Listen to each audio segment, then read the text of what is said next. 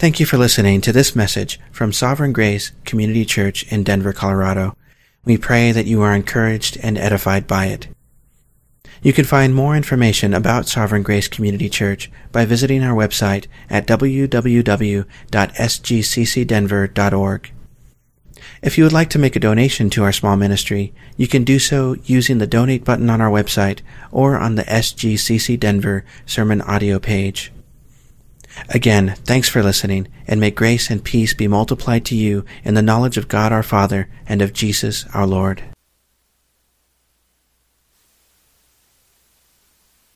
It's good to be back with you all. I appreciate Steve's faithful ministry to you all in my absence, your opportunity to hear him and have him bring his heart and the word the Lord led him to you. And I thank you for your prayers and pray you'll continue to pray for me as I continue my recovery. I'm not 100% in my strength, but glad to be back. Glad to be back. So let's go ahead and pray, and then we'll begin. Father, we do so long. I pray that it's the longing of our hearts that we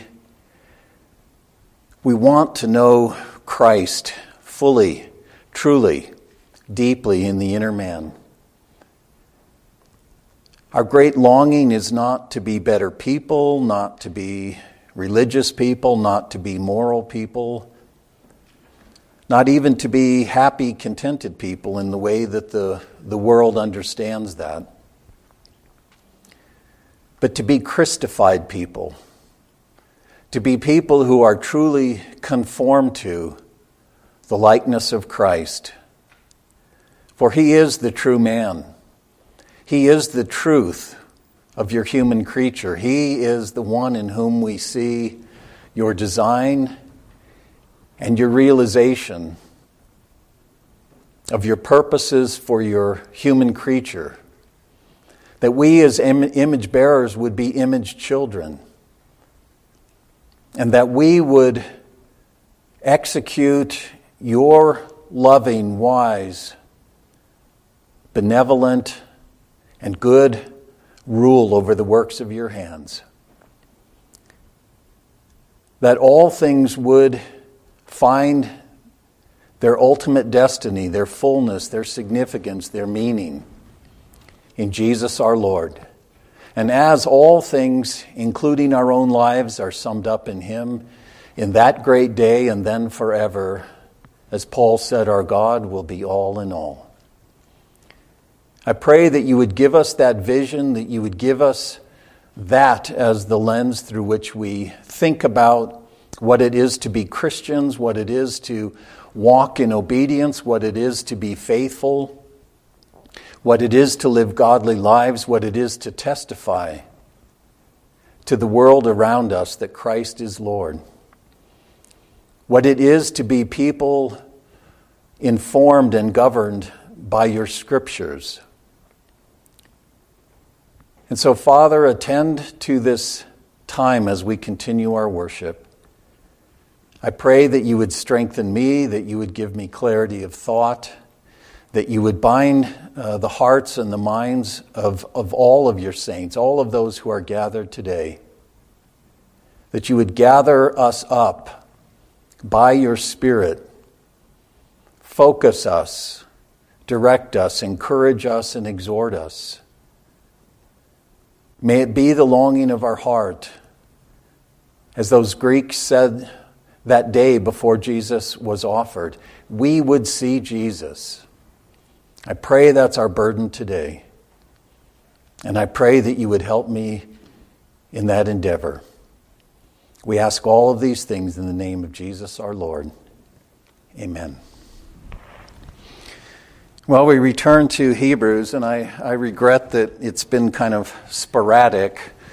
Between the holidays and me being gone, we've kind of been in, out, in, out, in, out. And I hope that you will work at trying to keep this all together in your heads. And if that means going back and reviewing, going back and listening to past messages, I pray that you will do that. because it's very important that we understand what the writer is getting at here, particularly as he moves from this issue of Jesus' priesthood into this thing of the new covenant.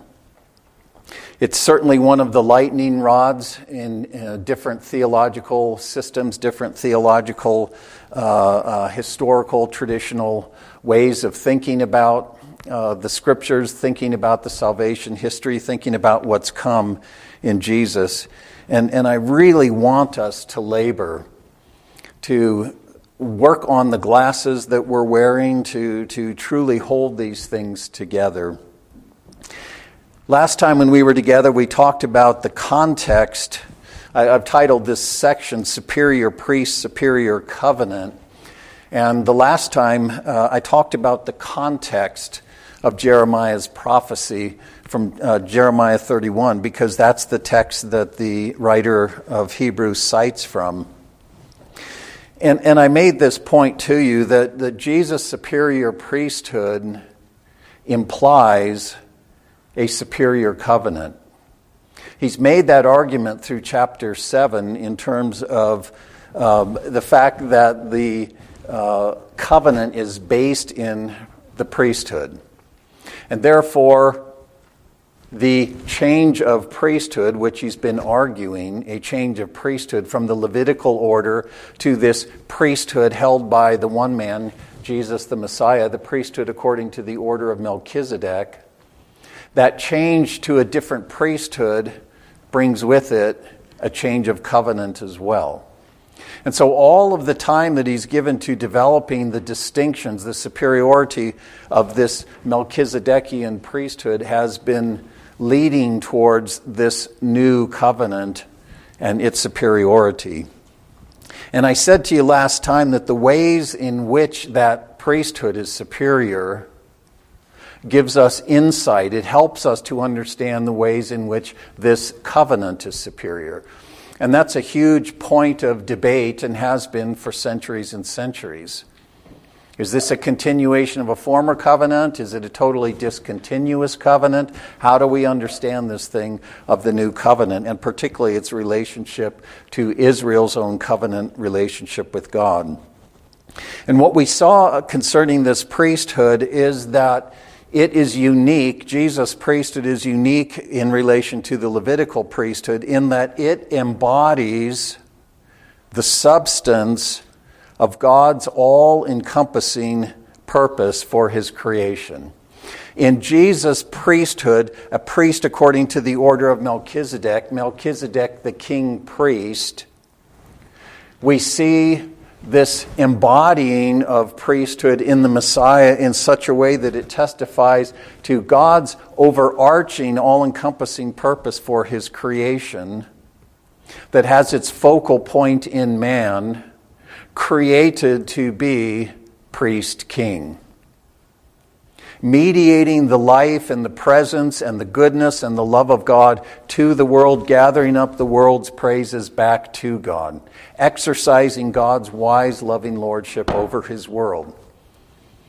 That's the superiority of that priesthood. That's the effectuality of that priesthood and where it's ultimately going. And again, that helps us to think about how this covenant associated with that priesthood is itself superior. This new covenant is the goal that the writer had in mind in dealing with Jesus' priesthood and arguing concerning it. And again, as I said last time, for that reason, it's critical that we understand this covenant, especially as it stands in relation to this priesthood. The two are inseparable. Any discussion about the new covenant can't be really carried out except in the context of this priesthood upon which it's based. And so again, how we understand the new covenant necessarily impacts, perhaps even drives, the way we understand Christ's work, and vice versa. You can't separate the two, and too often we do. We don't think about the new covenant. We don't think about Christ's work, or the work of Christ, particularly in terms of his cross and satisfaction of sin and all those ideas. We don't think of them in terms of these priestly ideas that the writer's been fleshing out for us. So again, the writer cited from Jeremiah's prophecy, and last time we looked at the context of that, both in terms of the historical setting, where we were in the salvation history, the flowing out of God's purposes for the world, and even the prophetic context, where that particular passage sits within the surrounding context of Jeremiah. 30 and 31 of Jeremiah, both those two chapters are one extended prophecy, of which this section, these few verses of Jeremiah 31, are a part. And then lastly, we also looked at the importance, the effect of theological premises on our understanding, the way that we come to Jeremiah 31 and this promise of a new covenant, and what we think it even is looking to, and how we think that is actually fulfilled, is driven by the glasses that we're wearing. Sometimes those glasses are invisible to us, but nonetheless, we're all looking through a set of lenses. And there are premises that are brought to bear within dispensationalism, within covenant theology, within various traditions, that in a certain sense we have to understand those premises and deal with them in order to really strip ourselves back from those premises and deal with the text in its own right. Let me read then with you chapter 8 of Hebrews. That's what we're drawing from, and we'll be looking at again today specifically the content of Jeremiah's prophecy. So we're going to go back to Jeremiah, but I want to read Hebrews chapter 8 because that's where he's citing that particular prophecy. Again, he tells us what his point is with respect to all of his discussion of the priesthood and Jesus' priesthood according to a new order. He says the main point in what has been said is this: we have such a high priest, this one that I've been telling you about, this thing I've been opening up and unfolding for you. One who has taken his seat at the right hand of the throne of the majesty in heavens, a minister in the sanctuary. That is the true tabernacle which the Lord pitched, not man. For every high priest is appointed to offer gifts and sacrifices. Hence it is necessary that this high priest also have something to offer. Now, if he were on earth, and he's obviously talking about Jesus as this high priest, he would not be a priest at all, since there are those who offer the gifts according to the law. He's of the wrong tribe. Those who serve what is a copy and a shadow of the heavenly realities, just as Moses was warned by God when he was about to erect the tabernacle. For the Lord said, "See that you make all things according to the pattern which was shown you on the mountain." But now he, Jesus, this high priest, has obtained a more excellent ministry by as much as he is also the mediator of a better covenant, which has been enacted on better promises. For if that first covenant had been faultless, there would have been no occasion sought for a second. But finding fault with them, the children of the covenant, he says, "Behold, days are coming, says the Lord, when I will enact, bring forth a new covenant with the house of Israel and with the house of Judah. Not like the covenant which I made with their fathers on the day when I took them by the hand to lead them out of the land of Egypt, for they did not continue in my covenant, and I did not care for them, says the Lord." He's quoting from the Septuagint, the Greek rendering of this passage from Jeremiah. The Hebrew actually says, "And they did not continue in my covenant, though I was a husband to them." So if you see a distinction, that's the reason why. "This is the covenant that I will make with the house of Israel after those days, says Yahweh, the Lord. I will put my laws into their minds." Technically, my law, not plural. "I will write it on their hearts. I will be their God. They will be my people. And they shall not teach everyone his fellow citizens and everyone his brother, saying, 'Know the Lord, know Yahweh.' For they shall all know me, from the least to the greatest of them, the least significant to the most important of them. And I will be merciful to their iniquities, and I will remember their sins no more." Now, when he said a new covenant, he has made the first obsolete, and whatever is becoming obsolete and growing old is ready to disappear. So again, this particular citation from Jeremiah 31 is in the midst of a larger prophetic context. And Jeremiah is given this understanding right at the point of Judah's impending captivity. The house of Israel, the 12 tribes of Israel, have long since been divided. Almost a century and a half earlier, the northern 10 tribes, which became Israel with their capital at Samaria, they have been conquered, led into captivity by the Assyrians. And now, like I said, more than a century later, the same fate is about to befall Judah, consisting of the tribes of Judah and Benjamin. That's the remnant of David's kingdom, with the capital in Jerusalem. And God has cut off the house of David, the dynasty of David. God is taking away David's kingdom. The seat of his kingdom, Jerusalem, is to be destroyed. The temple is to be destroyed. Everything associated with God's covenant relationship with Israel and this kingdom that was manifested in the Israelite theocracy, everything associated with that is going away. And yet behind that and running along over the top of it is the enduring promise of God to Abraham, the enduring promise of God to David, that he would seat one of his sons on his throne, and that in the son of David he would restore his house and his throne and his kingdom. And this promise of a new covenant is situated in that context of promise. The very next prophecy, chapter 32, has Jeremiah imprisoned in the house of the king in Jerusalem, and he's told to buy a piece of property that belongs to his family, his wider family. And it's a sign that says, yes, this is all going away. Yes, this is all going to be destroyed. Yes, Babylon even now is laying siege. But this isn't to be the end of the story. Buy this piece of property in the assurance that one day the land will again be inhabited. It will one day be restored.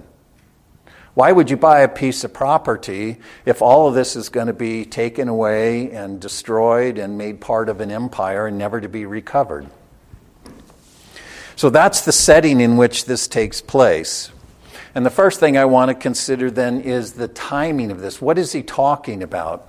Days are coming, says the Lord, when I will make a new covenant with the house of Israel and with the house of Judah. Our first question should be, when are those days? What is he talking about? And different traditions and different theological systems give different answers to that question. And it's not my intent today to discuss all of those different answers and where they come from.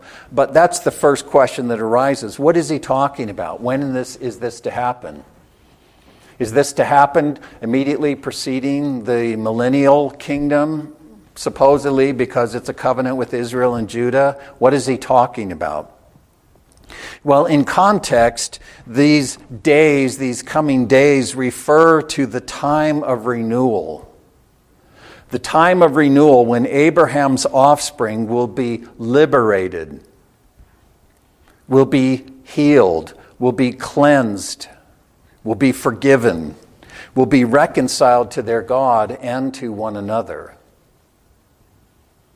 If you go back to the beginning of chapter 30, and I'm not going to go through all of these texts, we'll be looking at some of them, but you need to read Jeremiah 31 through 34 in the context of the larger setting and even the larger prophecy.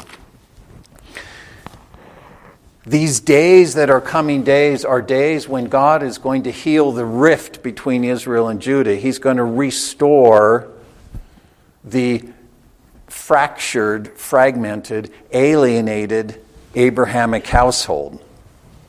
And in reconciling them together, it's going to be in the context of God reconciling Abraham's offspring to himself. Yahweh was going to return to Zion. Remember, he had departed. He left the temple. You see it in Ezekiel. He'd left it desolate. But he promised that one day the glory will again return. The Lord whom you seek will suddenly come to his temple, even the messenger of the covenant in whom you delight. But who can stand the day of his coming? It will be like a refiner's fire.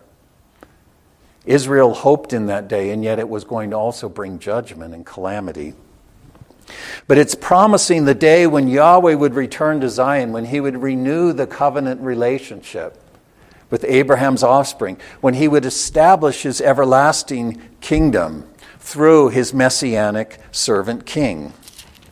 If you look at just the beginning of chapter 30 of Jeremiah, this is the beginning of this prophecy of which the citation of a new covenant is part.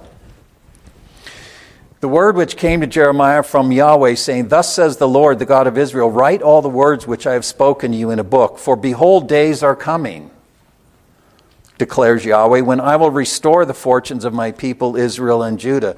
The Lord says, I will also bring them back to the land I gave to their forefathers. They shall possess it.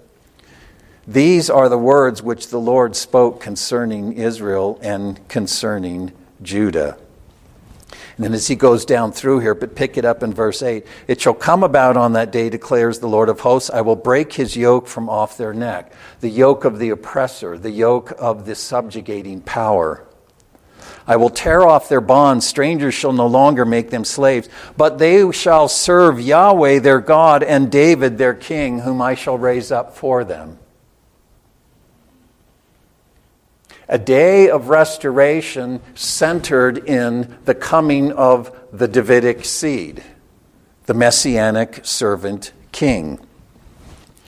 You see the same thing as you work through chapter 31, leading up to the verse 31 passage. In 31, if you pick it up at verse 27, Behold, days are coming, declares Yahweh, when I will sow the house of Israel, the house of Judah, with the seed of man and with the seed of beast. It's to be made desolate, the haunt of jackals. But I did not create to be empty, tohu wavohu, but to be inhabited, to be ordered and filled. Taking us back to the creation, right? God intended his creation to be ordered and inhabited. It will come about that as I have watched over them to pluck up, break down, overthrow, and destroy, to bring disaster, so I will watch over them to build and to plant, declares Yahweh. In those days they will not say again, the fathers have eaten sour grapes, and the children's teeth are set on edge. Everyone will die for his own iniquity. Each man who eats the sour grapes, his teeth will be set on edge. And this will tie into this thing of they will all know me. In other words, the sin of the leaders will not bring calamity on the nation the way that it was for Israel. Behold, days are coming when I will make a new covenant with the house of Israel and with the house of Judah.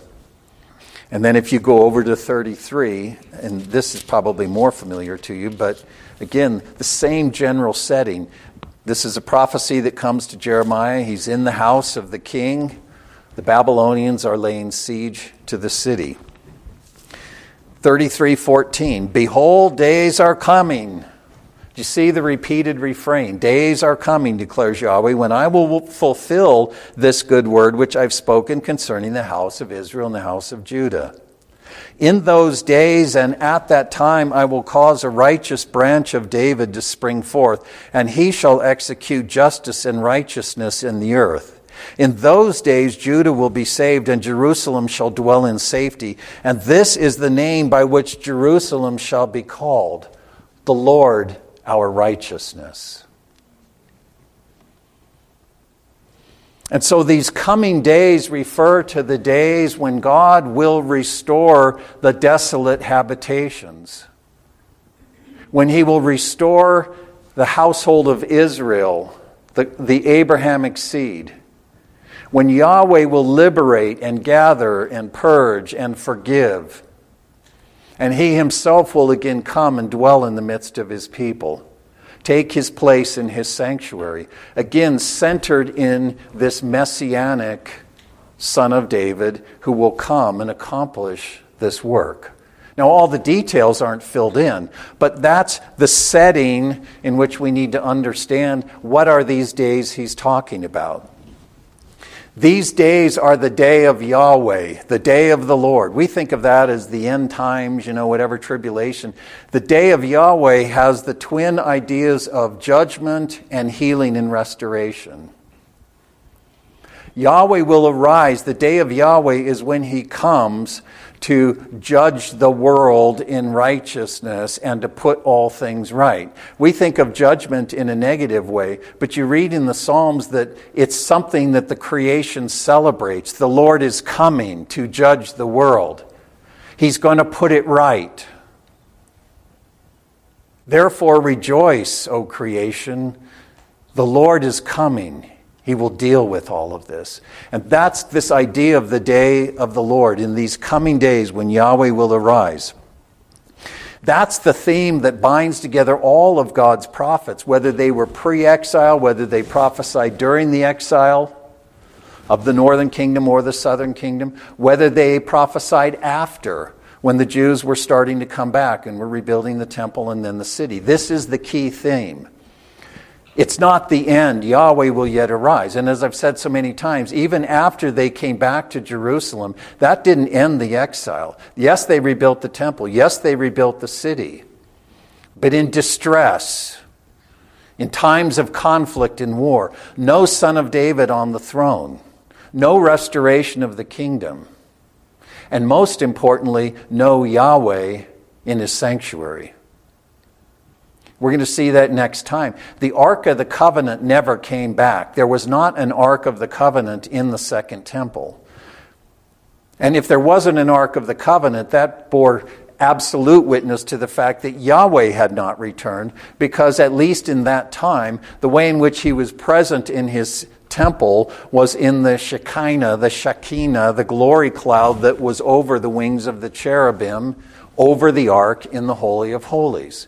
Yahweh had not returned. Israel continued in exile. That would not end until God dealt with the covenant violation that had driven all of this away to begin with. That's why the promise of this is bound up in this idea of forgiveness, cleansing, reconciliation. It's not about where Jewish people were living geographically. Yes, they might have been back in Jerusalem. They might have even been looking at this rebuilt temple. And yet their exile hadn't ended. Yahweh had not dealt with Israel's covenant violation. The covenant needed to be renewed. That's what this is all about.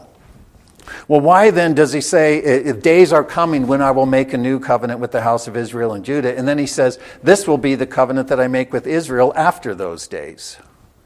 And maybe you haven't noticed that, and I don't want to belabor this, but people have said, well, what's the deal here? How can it be days are coming when I will do this, but then after those days I will do this? And some have said, well, it's actually two new covenants, one with Israel and Judah in these days, and then after those days, a different covenant just with Israel, because only Israel's mentioned the second time. Well, actually, the point is very, very simple, is that after those days when God makes this covenant refers to what? The days of the former covenant, the days of the Sinai covenant. Look again at the way this is fleshed out. Days are coming when I will make a new covenant, not like the one I made with their fathers in the day I took them by the hand to bring them out of Egypt. That's the Sinai covenant. That's the covenant made with the house of Israel, by which those Abrahamic promises and election and mission were ratified to the nation of Israel, the corporate Abrahamic people. Not like that covenant. For what? They broke that covenant, though I was a husband to them, declares the Lord. But this is the covenant I will make with the house of Israel after those days, the days of that covenant, that former covenant, the days of rebellion, the days of covenant violation, the days in which they broke my covenant, though I was faithful to them. That's what he's saying here. So the context is talking about one covenant, one new covenant. But the during these days and after these days has that sort of a referent. And the reason why this in the second instance, he says only Israel and not Israel and Judah, is because there is to be a bringing together of Israel and Judah. And I'm not going to read this, but again, if you read all of 30, 31, 32, 33, and not just there, but if you just take that context, the promise of God is to reunite, reconstitute the houses of Israel and Judah, the Abrahamic people, in connection with the coming Messianic servant. In other words, make Israel become Israel. So Israel and Judah becomes then, after those days, Israel again, as God intends. In those days, God was going to renew the covenant relationship through a sovereign work of purging, forgiveness, and reconciliation. But in order that Israel would at last fulfill its covenant election as son, servant, disciple, and witness. Those were all titles that defined Israel. What is Israel? Son, servant, disciple, witness. So what are then the distinctives of this new covenant? What are the things that he says? Well, again, the first thing, the referent. What's the referent of the covenant? Well, the two houses of Israel. And this is the reason that dispensationalism has tended to say this is first and foremost an Israelite covenant. And we discussed all this before. Some say really the new covenant has nothing to do with the church, except in an indirect way. It's an Israelite covenant, and it pertains to Israel in relation to God in the millennial kingdom.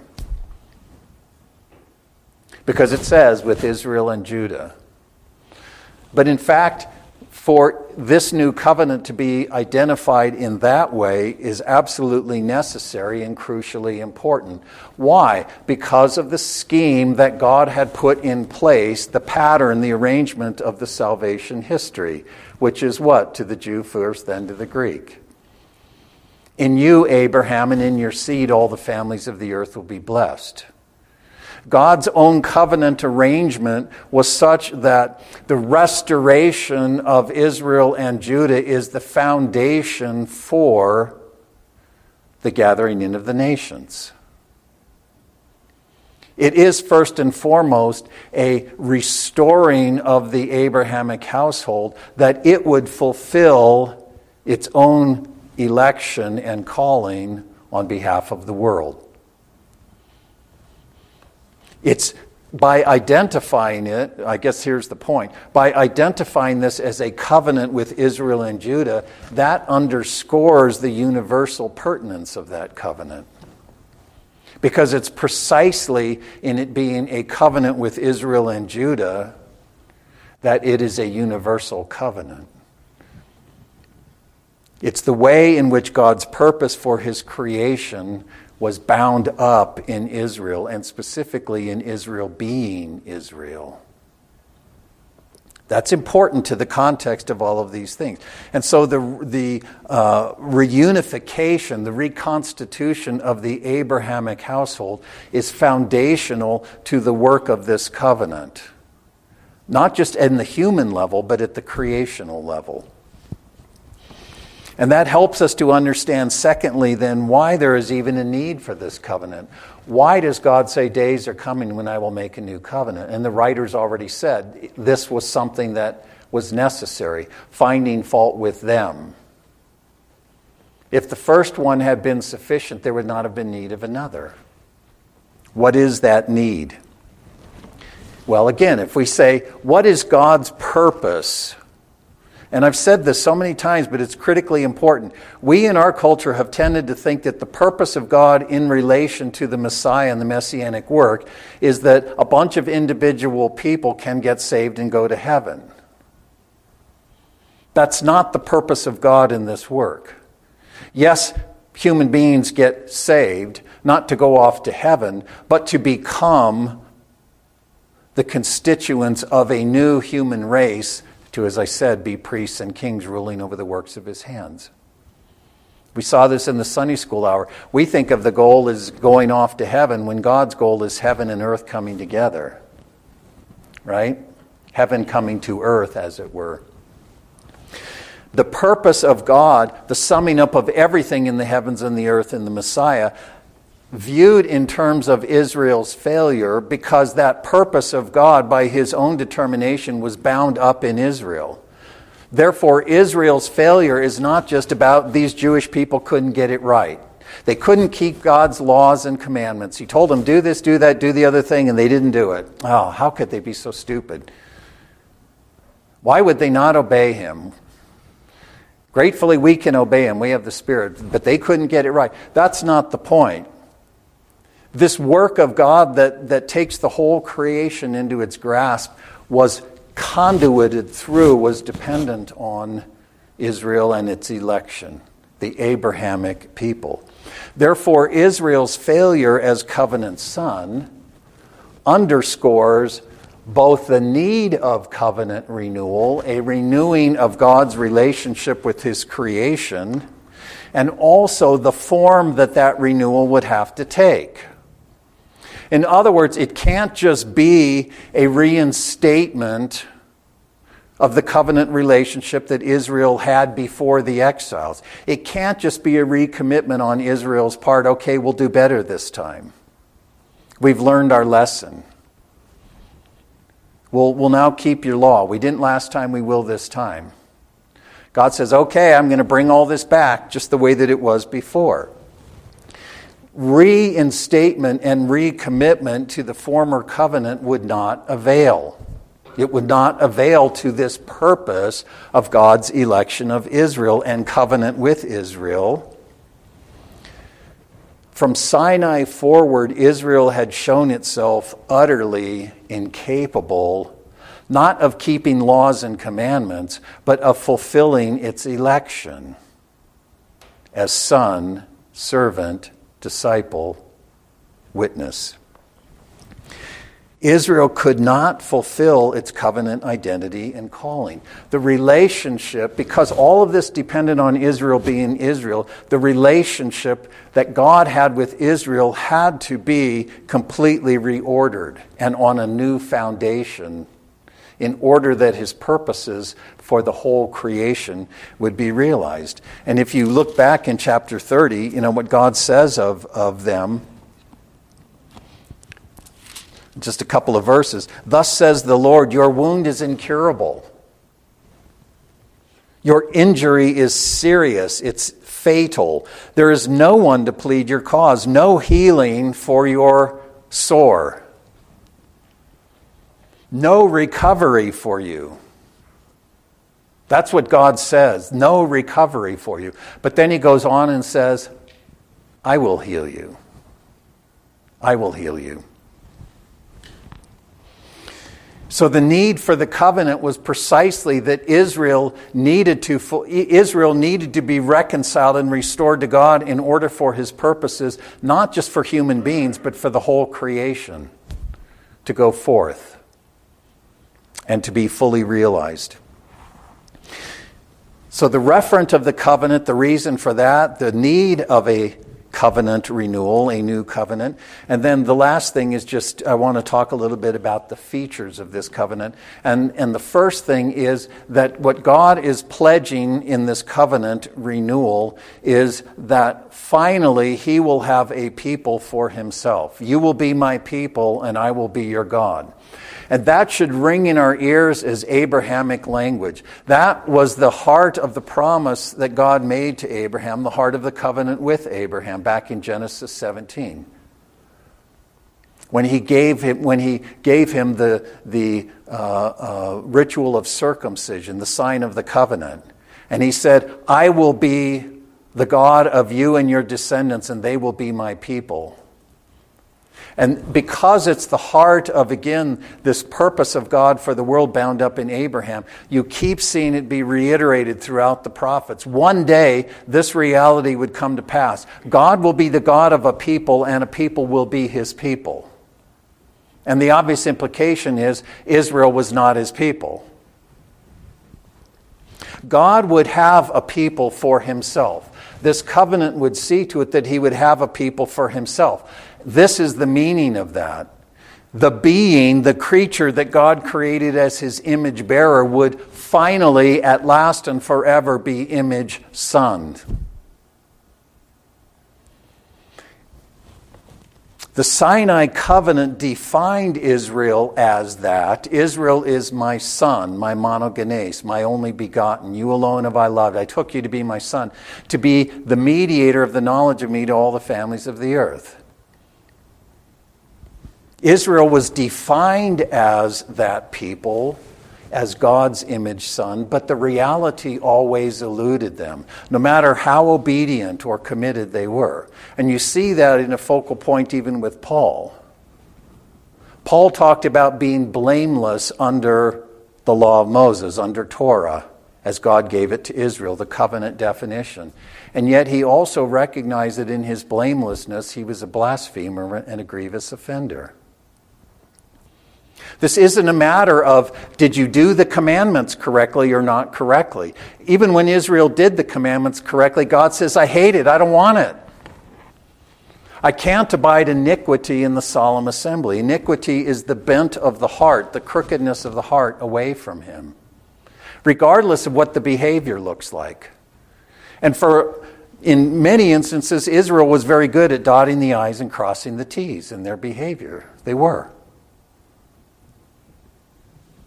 God's intent in calling Abraham and his seed to be his people, calling a people to himself, his design, and this is important, his design was not to rule over a people who were compliant with his directives.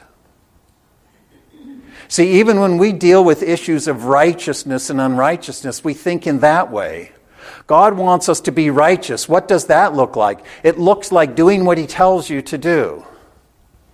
It looks like dotting I's and crossing T's. And I'm not saying God's fine with us not doing, but we have to understand how we're defining these ideas. God's intent was not to take to Himself a nation concerning whom He would be Lord, a nation defined by being compliant to His lordship, complying with His overlording.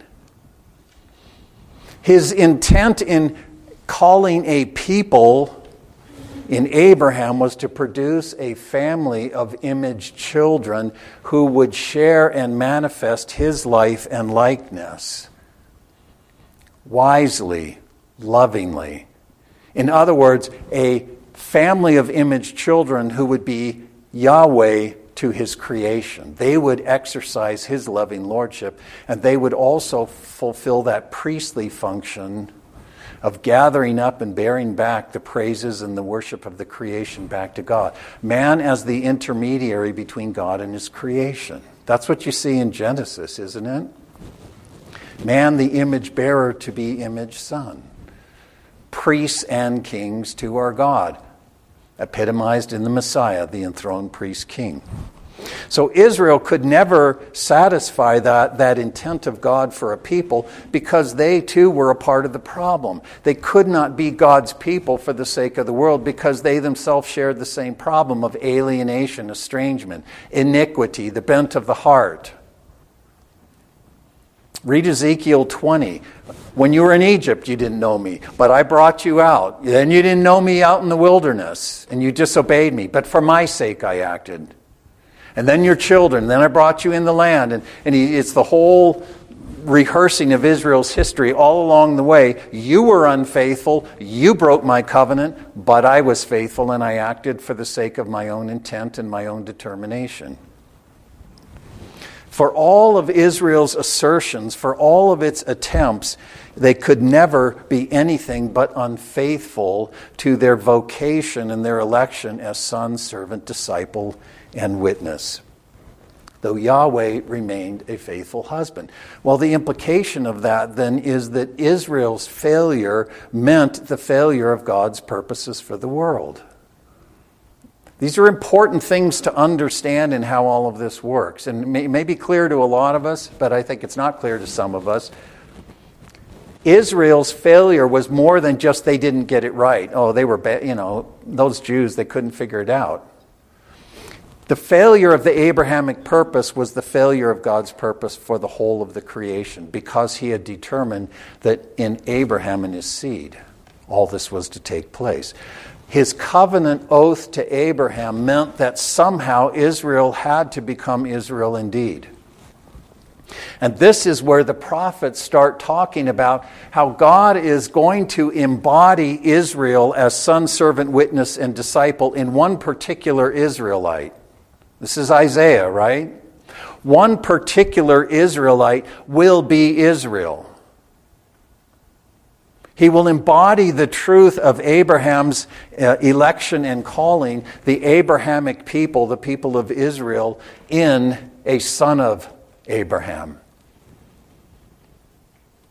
The one who comes into the world as the Abrahamic seed and also as Yahweh's own embodiment. He was to be true Israel with the goal of reconstituting the Abrahamic household in himself. So the first thing with this covenant is he will have a people. I will be your God, you will be my people. And what defines this people, he says, is that they know God. Right?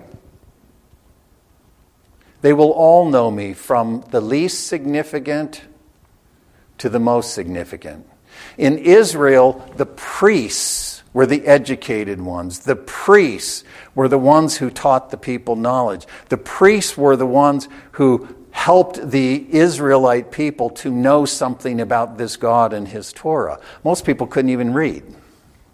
The priests taught them. Through their words, through their rituals, through their priestly ministration, they taught the people to know Yahweh. And God says, when this happens, they'll all know me. All of them. They'll all know me.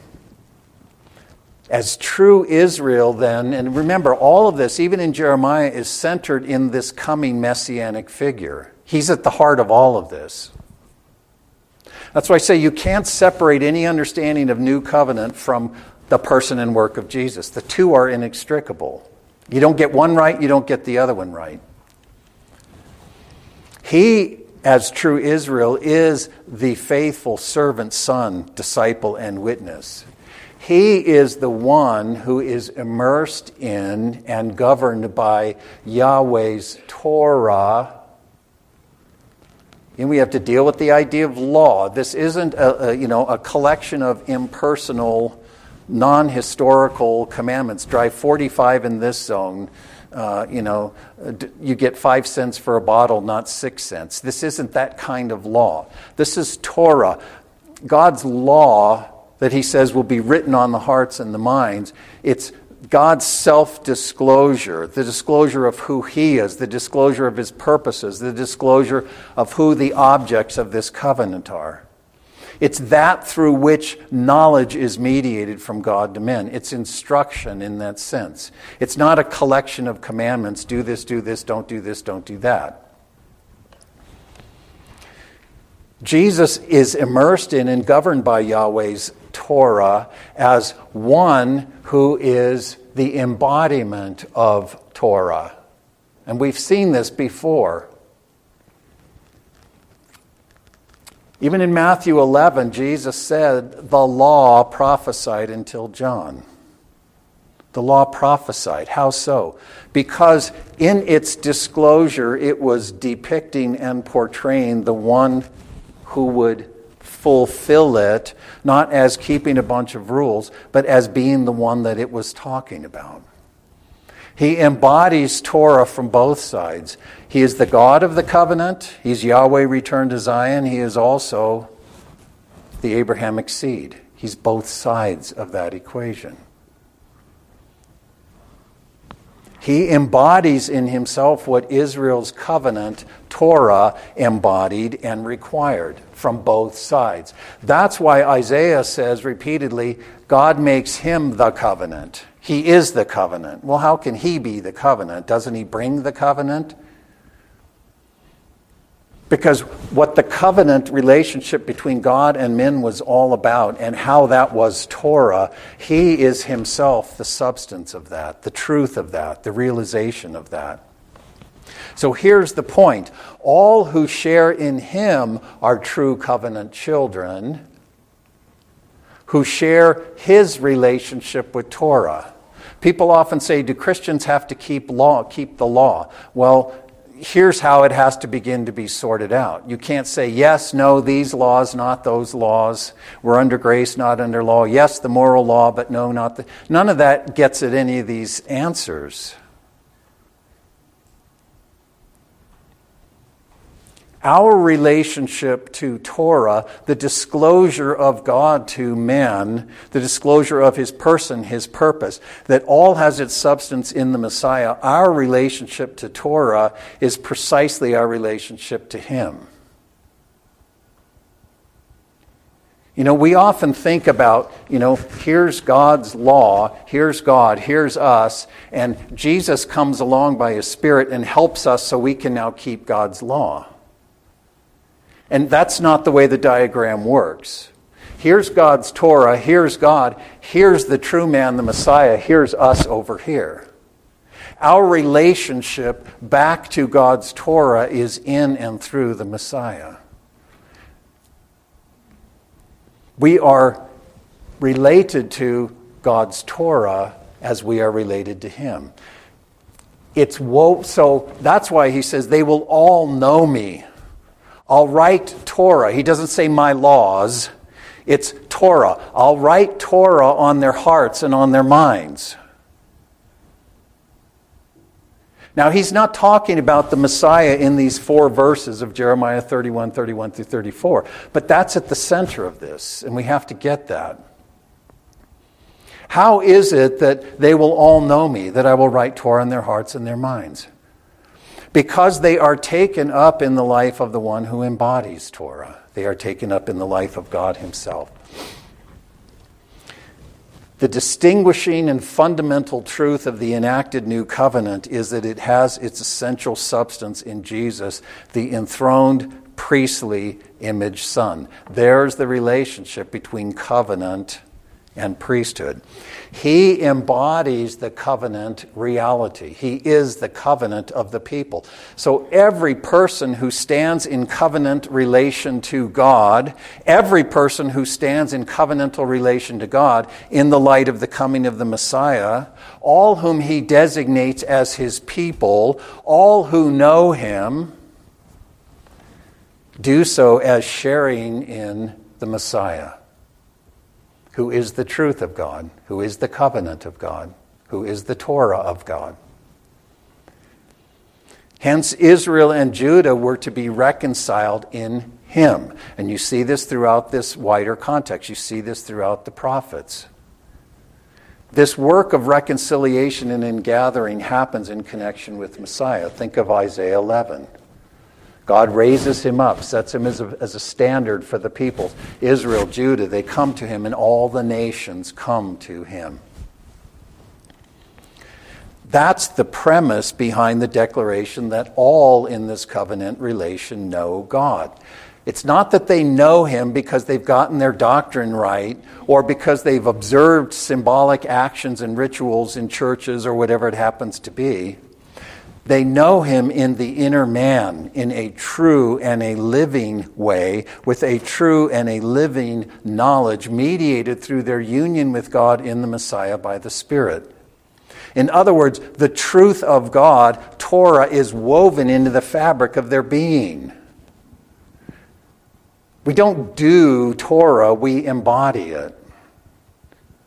Jesus didn't do the law, he fulfilled it by being the embodiment of what it was all about. And so because of this is a people for God who know God, it also involves a people who are reconciled to God, also defined in terms of Messiah. God's people are those who know him in the inner person by virtue of sharing in the life of the one who is both the human image Son and also the incarnate Logos. And therefore, they are reconciled to God, not in a way that they're simply forgiven and God isn't angry with them anymore, but that they are taken up in God's own life and likeness. See, we don't think about these things. For us to be forgiven means that, okay, God's up there in heaven, I'm down here, He's not mad at me anymore, and hopefully He'll bless me. And I'll try to be obedient, and hopefully, He'll notice that. But He's up there and I'm down here. No, this reconciliation is the union and communion of our beings, our persons, with God Himself. It's an ontological reconciliation, not just a ethical reconciliation. We have become, now in the light of this new creation, what this merciful to their iniquity, sins and unrighteousness I will remember no more, in the larger prophetic context, is this promise and hope now realized in the Messiah that the people of God who know Him have become His dwelling place. It's a reconciliation of an intimate union and communion. I and them, they and me, right? This is the goal of forgiveness and cleansing, is being taken up. And it's actually the way in which this cleansing takes place. God doesn't remotely put something into our account. Our righteousness is being taken up in the truth of what it is to be a human being in the Messiah. We died, our lives are hidden with Christ in God. The goal of forgiveness is this I and you and me communion. Not just God not being angry with us anymore. This helps us then to see, and with this I'm done, how this Sinai covenant is obsolete. This is where, again, the firestorm starts hitting. Well, wait a minute, you're antinoming, you're saying we're not under law. Doesn't the Borah law continue, even if the ceremonies don't? Or at least, a facsimile of the Sinai laws to be resurrected in this thing called the New Covenant for the Jews in the millennial kingdom. How can it be obsolete? Well, the way in which Jeremiah depicts this, particularly as the Hebrews writer situates this promise of Jeremiah, he situates its fulfillment and its substance in the resurrected, enthroned priest king. We see how this is a better covenant enacted on better promises. When God would act in that day and establish this covenant, it would see Abraham's offspring become his people indeed, bonded to him not ethically, not religiously, not morally, but as taken up in his very life. The dwelling of God in the Spirit. Do we believe that? Do we believe that? Do we believe we are individually, but more importantly together, the dwelling of God in the Spirit? The true temple of the living God. Torah woven into the very fabric of our being. Not because we have figured out how to do it, but because we embody it as sharing in the Messiah, who is the embodiment of all truth, all wisdom. And that union would see God's house filled with true image children. This is Isaiah 54, following after 53. Image children who share in his life and likeness, even as he has taken that which alienated and estranged them, which made them pseudo-human. He has taken that to himself and dealt with it and condemned it and put it to death. He condemns sin in the flesh, that we would become the righteousness of God in him. So this new covenant then would herald the full and everlasting realization of God's eternal purpose for his creation. Yes, first pledged in Eden. Yes, worked out through his covenant structures in the salvation history. Abraham, David, Israel. And that's how we understand this idea of its obsolescence. Yes, the new covenant is inseparable from all of the preceding salvation history. It really is, it's what we saw in the Sunday school hour. The story of Jesus in the Gospels can't be understood except in the story of Israel, the story of the Old Testament scriptures. At the same time, even though there is that continuity of the salvation history, this new covenant is a new covenant. Not new in terms of degree or in terms of timing or in terms of administration, but of a new sort and having a new quality. Why? In what sense? What is that newness? It has its substance in the Messiah and the Messianic work. And that distinguishes it from everything that went before. It's a covenant unlike all that existed before it because it has its substance in the Messiah himself. And so it doesn't embellish or in any way perpetuate the covenant made with Israel at Sinai.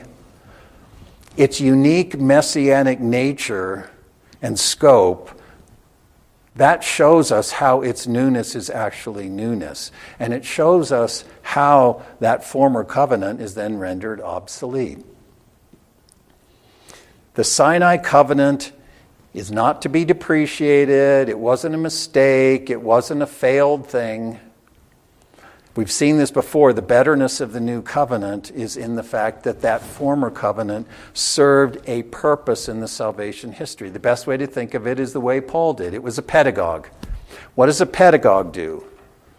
A child in his minority status, when he's not fully adult, a child who is a son and an heir is entrusted to a pedagogue who works with him and trains him and disciples him, who prepares him in his formative years to come into his maturity, right? That's what a pedagogue does.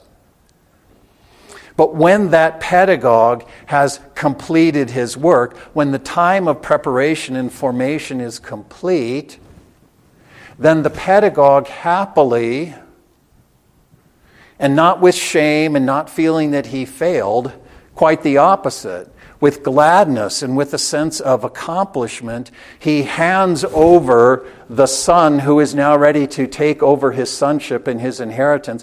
He hands him over to the father that commissioned the pedagogue in the first place. Paul says that's how Sinai functioned. It was a pedagogue. It assumed the custody of the appointed heirs, Abraham's offspring, and it administered their preparation until the time of maturity. And that time has arrived now with the Messiah, what Paul calls the fullness of the times. In him, he is the mature son and heir, and in him, all of the sons and heirs attain their full status. That's Romans 8, right? So the law of Moses prepared the children for their inheritance. It showed them what it meant to be sons and heirs of God. It prophesied of the Messiah because he would come as the one who is that. So here's the point. What is our obligation to the law? Christiformity. Christiformity. Does that look like immorality? No. Does it look like law breaking? Oh, now we can steal, we can cheat, we can commit adultery, we can do whatever we want because we're not under the law. No. But a person can conform to a moral or ethical code entirely apart from Christiformity. You see, God's purpose, as I said, was not to form a people who would comply with regulations, but to have a family that shares in his own life and likeness. What does that look like? It looks like Jesus the Messiah. Conforming to the truth of Torah looks like being conformed to the image Son who is the embodied substance of Torah. The Logos made flesh. The one who is the full revealer of these things. So the writer's statement in 8:13 isn't indicating a continuing relevance of the law. What is old and is about to go away. He's not saying, okay, well, it continues for now. And it's also not saying, okay, well, this was written before 70 AD when the law went away. Again, if you look at 8:13, he says, what is old is about to pass away. He's not saying any of it continues. That's not his point. What he's saying is, when God made that utterance to Jeremiah, God was, by that promise of a new covenant, declaring the transience of the existing Israelite covenant. By saying, days are coming when I will make a new covenant, God was declaring explicitly the obsolescence, the transience, the coming obsolescence of that covenant. And what the writer of Hebrews is saying is that destiny, that pedagogical fulfillment has now come in the Messiah and his new covenant. So I leave you with this statement. You may have to think about it some, but the relation between the law of the Sinai covenant, Torah as Israel's Torah, and the new covenant is not ethical, it's eschatological. Eschatological meaning that which has found its fulfillment. And didn't Jesus say that? You're going to hear me, and you're going to begin to say to yourselves, this guy's overthrowing Moses. This guy's abrogating the prophets. This guy's teaching us a different Torah. And he said, I didn't come to abrogate, I came to fulfill. I tell you, not a jot or tittle of God's Torah as he gave it, as he has revealed these things to you, not a jot or tittle of it will pass away till all is fulfilled. And now is that time. Now is that time. Hence my thesis, you cannot understand the new covenant except in relation to the work of Christ, and you cannot understand the work of Christ except in relation to the new covenant. He sits right at the center of that. And we want to have all these arguments about law and grace and covenant and all these, and completely set aside the accomplishment and the significance of Jesus' work, and we cannot do that. Father, I know there's a lot here, and I imagine there'll probably have to be a couple of listenings that will take place, but that's okay. Your intent is that we would grow up in all things into Christ, who is the head. Your goal is not that we would study to find all of the commandments that we need to keep, but that we would really understand and strive to grow up in all things into Christ, who is the head. That the one who is the definition of us, the one who is the substance of us, the one who is ultimately the destiny of everything in the creation, our labor, our ethic, our obligation of obedience is to be conformed to him. If we do that, we'll be walking in the Spirit. If we do that, we'll be keeping in step with the Spirit. For the Spirit's work, the Spirit who is the Lord, is to transform us from glory to glory into the likeness of the one whose image we bear, even now in a mirror, as a mirror.